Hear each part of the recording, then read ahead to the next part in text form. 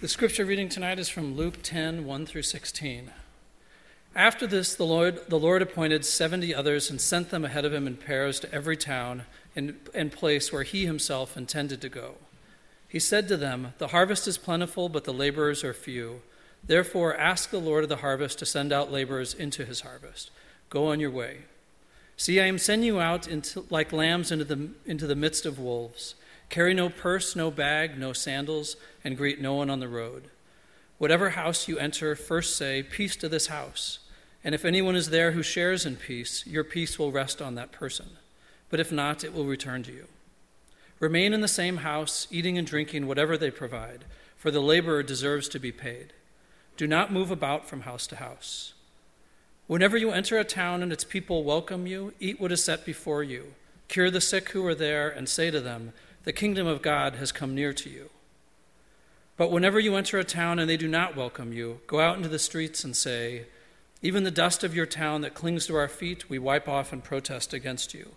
Yet know this, the kingdom of God has come near. I tell you, on that day it will be more tolerable for Sodom than for that town.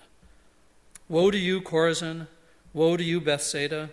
For if the deeds of power done in you had done in Tyre and Sidon, they would have repented long ago, sitting in sackcloth and ashes. But at the judgment it will be more tolerable for Tyre and Sidon than for you. And you, Capernaum, will you be exalted to heaven? No, you will be brought down to Hades. Whoever listens to you listens to me, and whoever rejects you rejects me, and whoever rejects me rejects the one who sent me." The word of the Lord.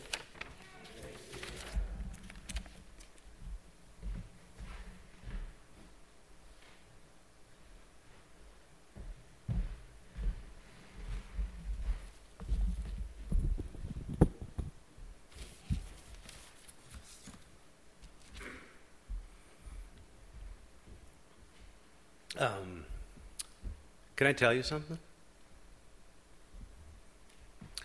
I'm an evangelical. It's true. I'm an evangelical. I'm practically an evangelist. I mean, I've always been an evangelical. I am excitable and excited. My people are evangelicals. I come from a long line. My dad is a freaking Baptist preacher, you know? It's in my bones. It's in my blood. Well, I don't know if it's in my blood like in my DNA. Maybe more like in my blood the way like there's lead in my blood from growing up when they had leaded gasoline and sort of absorbed it from the environment. It's that kind of a thing. It's in me. And I mean, when I was a much younger evangelical, I preached on the street. I preached on the street in LA. I preached on the street outside the Garden Mission in Chicago. I preached on the street corners in London.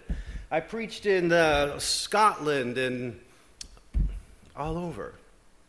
I loved it. See, one thing about being an evangelical is that, like, you have the truth, you know? And I don't mind telling you that it feels pretty good to have the truth, you know?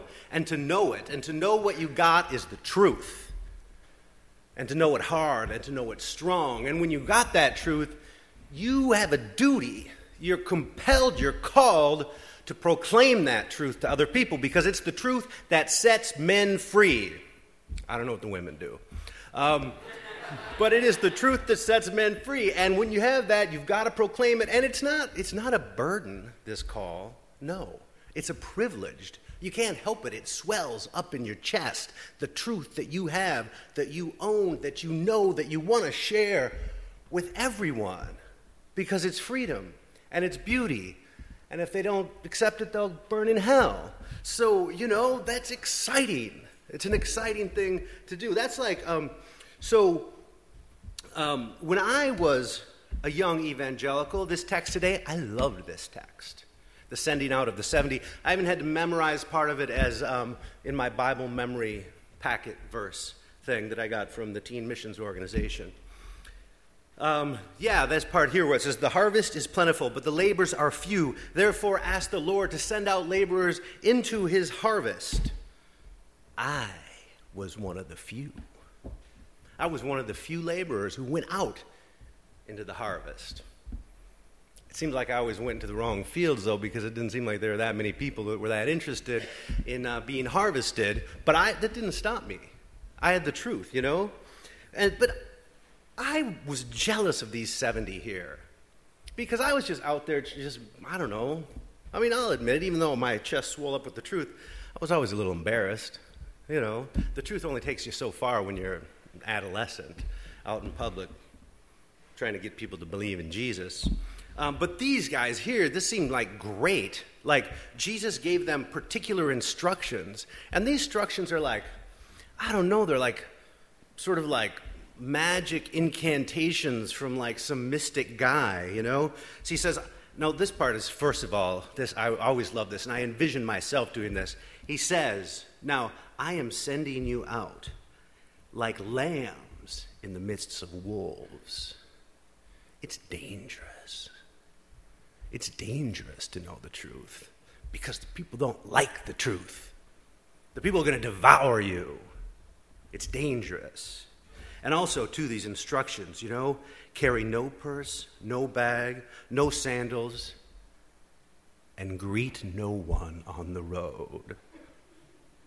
That seems like something out of like Star Wars or something like that. I don't know. Yeah. So, I mean, that's the very reason, this text is the very reason to this day I still do not carry a purse.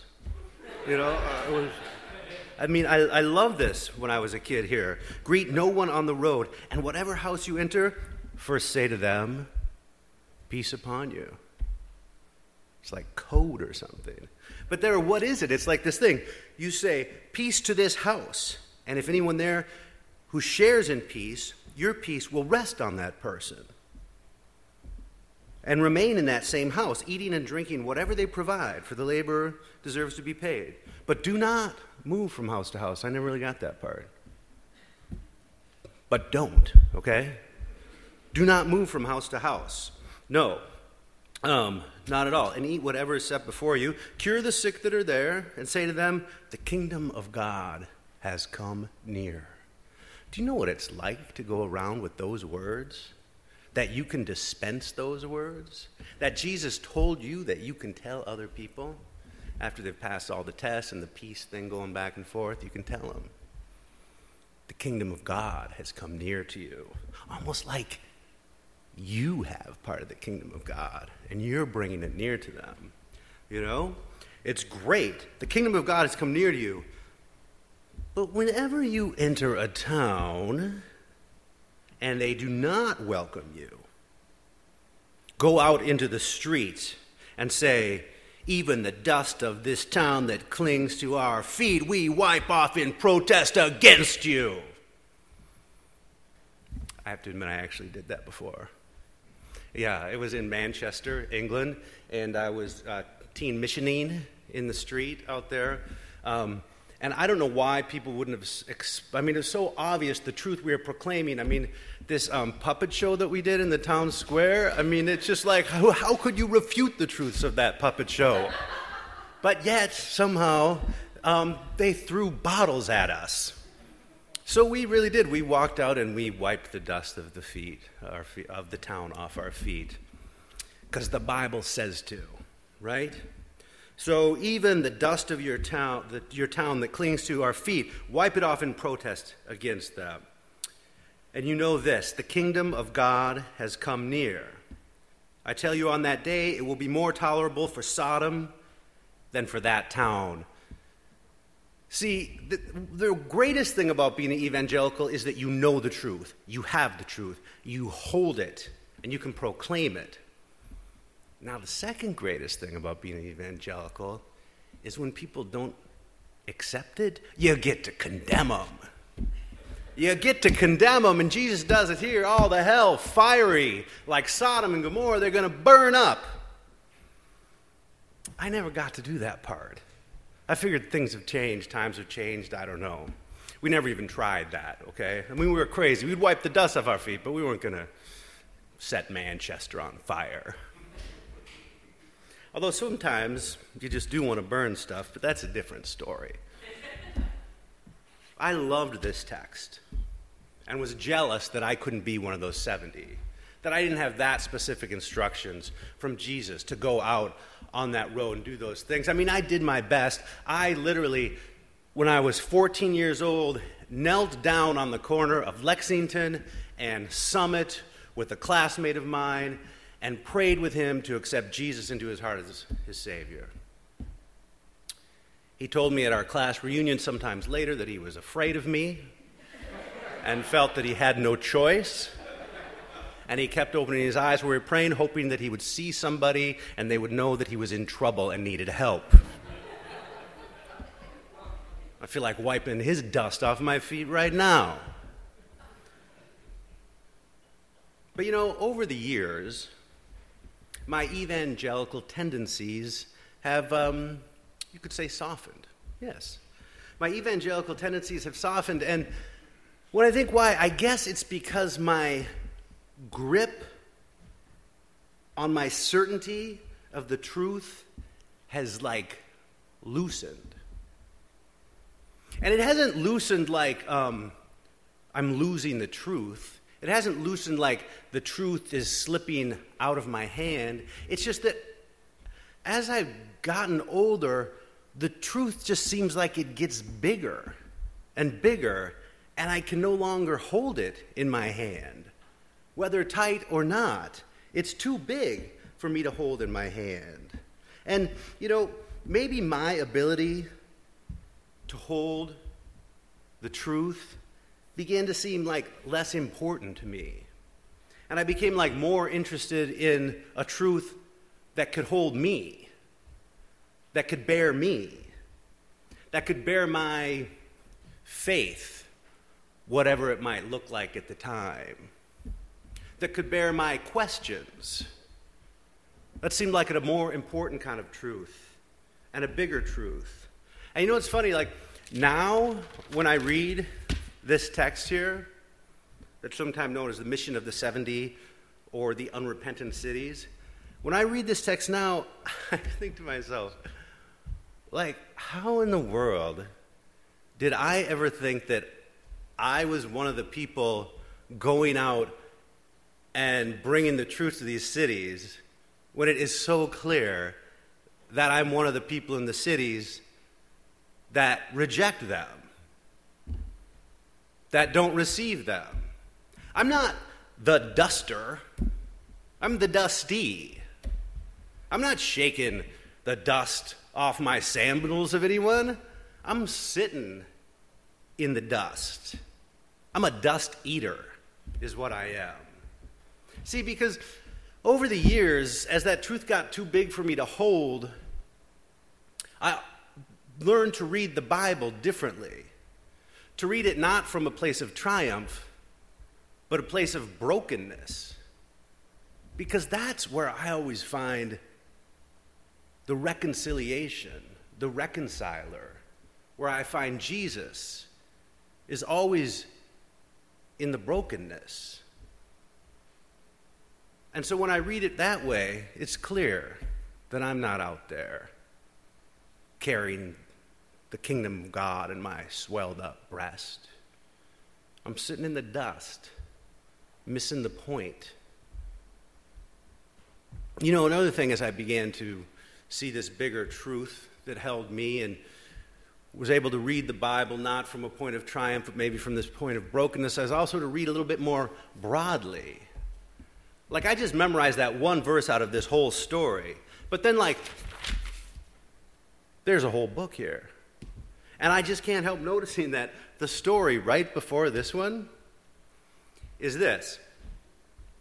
Jesus is going towards Jerusalem. He's going to this Samaritan village, and he sends some people ahead to prepare the way. In the same way he sent these 70s to places he was going to go to. So he sends them there, and the Samaritans reject him. They don't want Jesus coming there, and they reject his disciples, the messengers. And so the disciples come back and say, "Do you want us to call down fire and destroy their village?" And Jesus turns and rebukes them. And they go a different way. It seems different than the story that comes right after this. Seems like two different, opposite sort of things that are sitting right next to each other in the Bible. You know, it's interesting, this story here that comes before it. It's like Jesus has his face set towards Jerusalem. He's heading towards Jerusalem, like he's focusing, he's heading there. He knows that he's heading towards his death. And like a good American, I don't know if Jesus was American, but he was Western European anyway. As a good American, he had set his face towards Jerusalem. He was going to do his job. He was going to face what he had to do, and he wasn't going to look left or right, but go forward.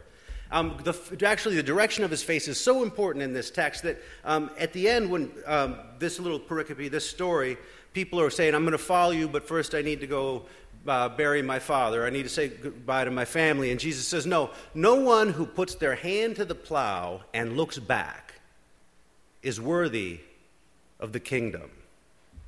This kingdom that the disciples are supposed to go tell people is coming near if they accept him.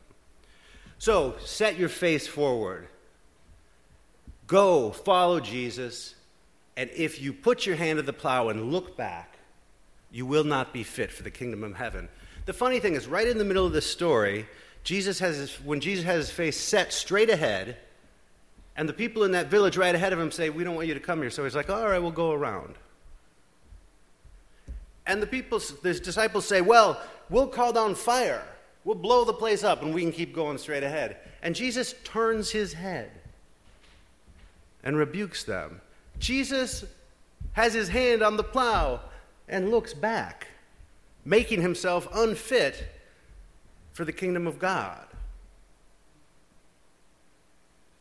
What is that about? I'm dusted. I'm sitting in the dust. I don't get it.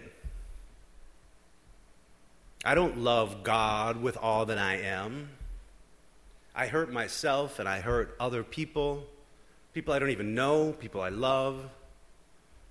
Through the things I do and don't do, say and think. I am in the middle of an unrepentant city, sitting in the dirt. But I believe that is where Jesus is. And if fire starts raining down, I don't know, I guess it's going to get both of us.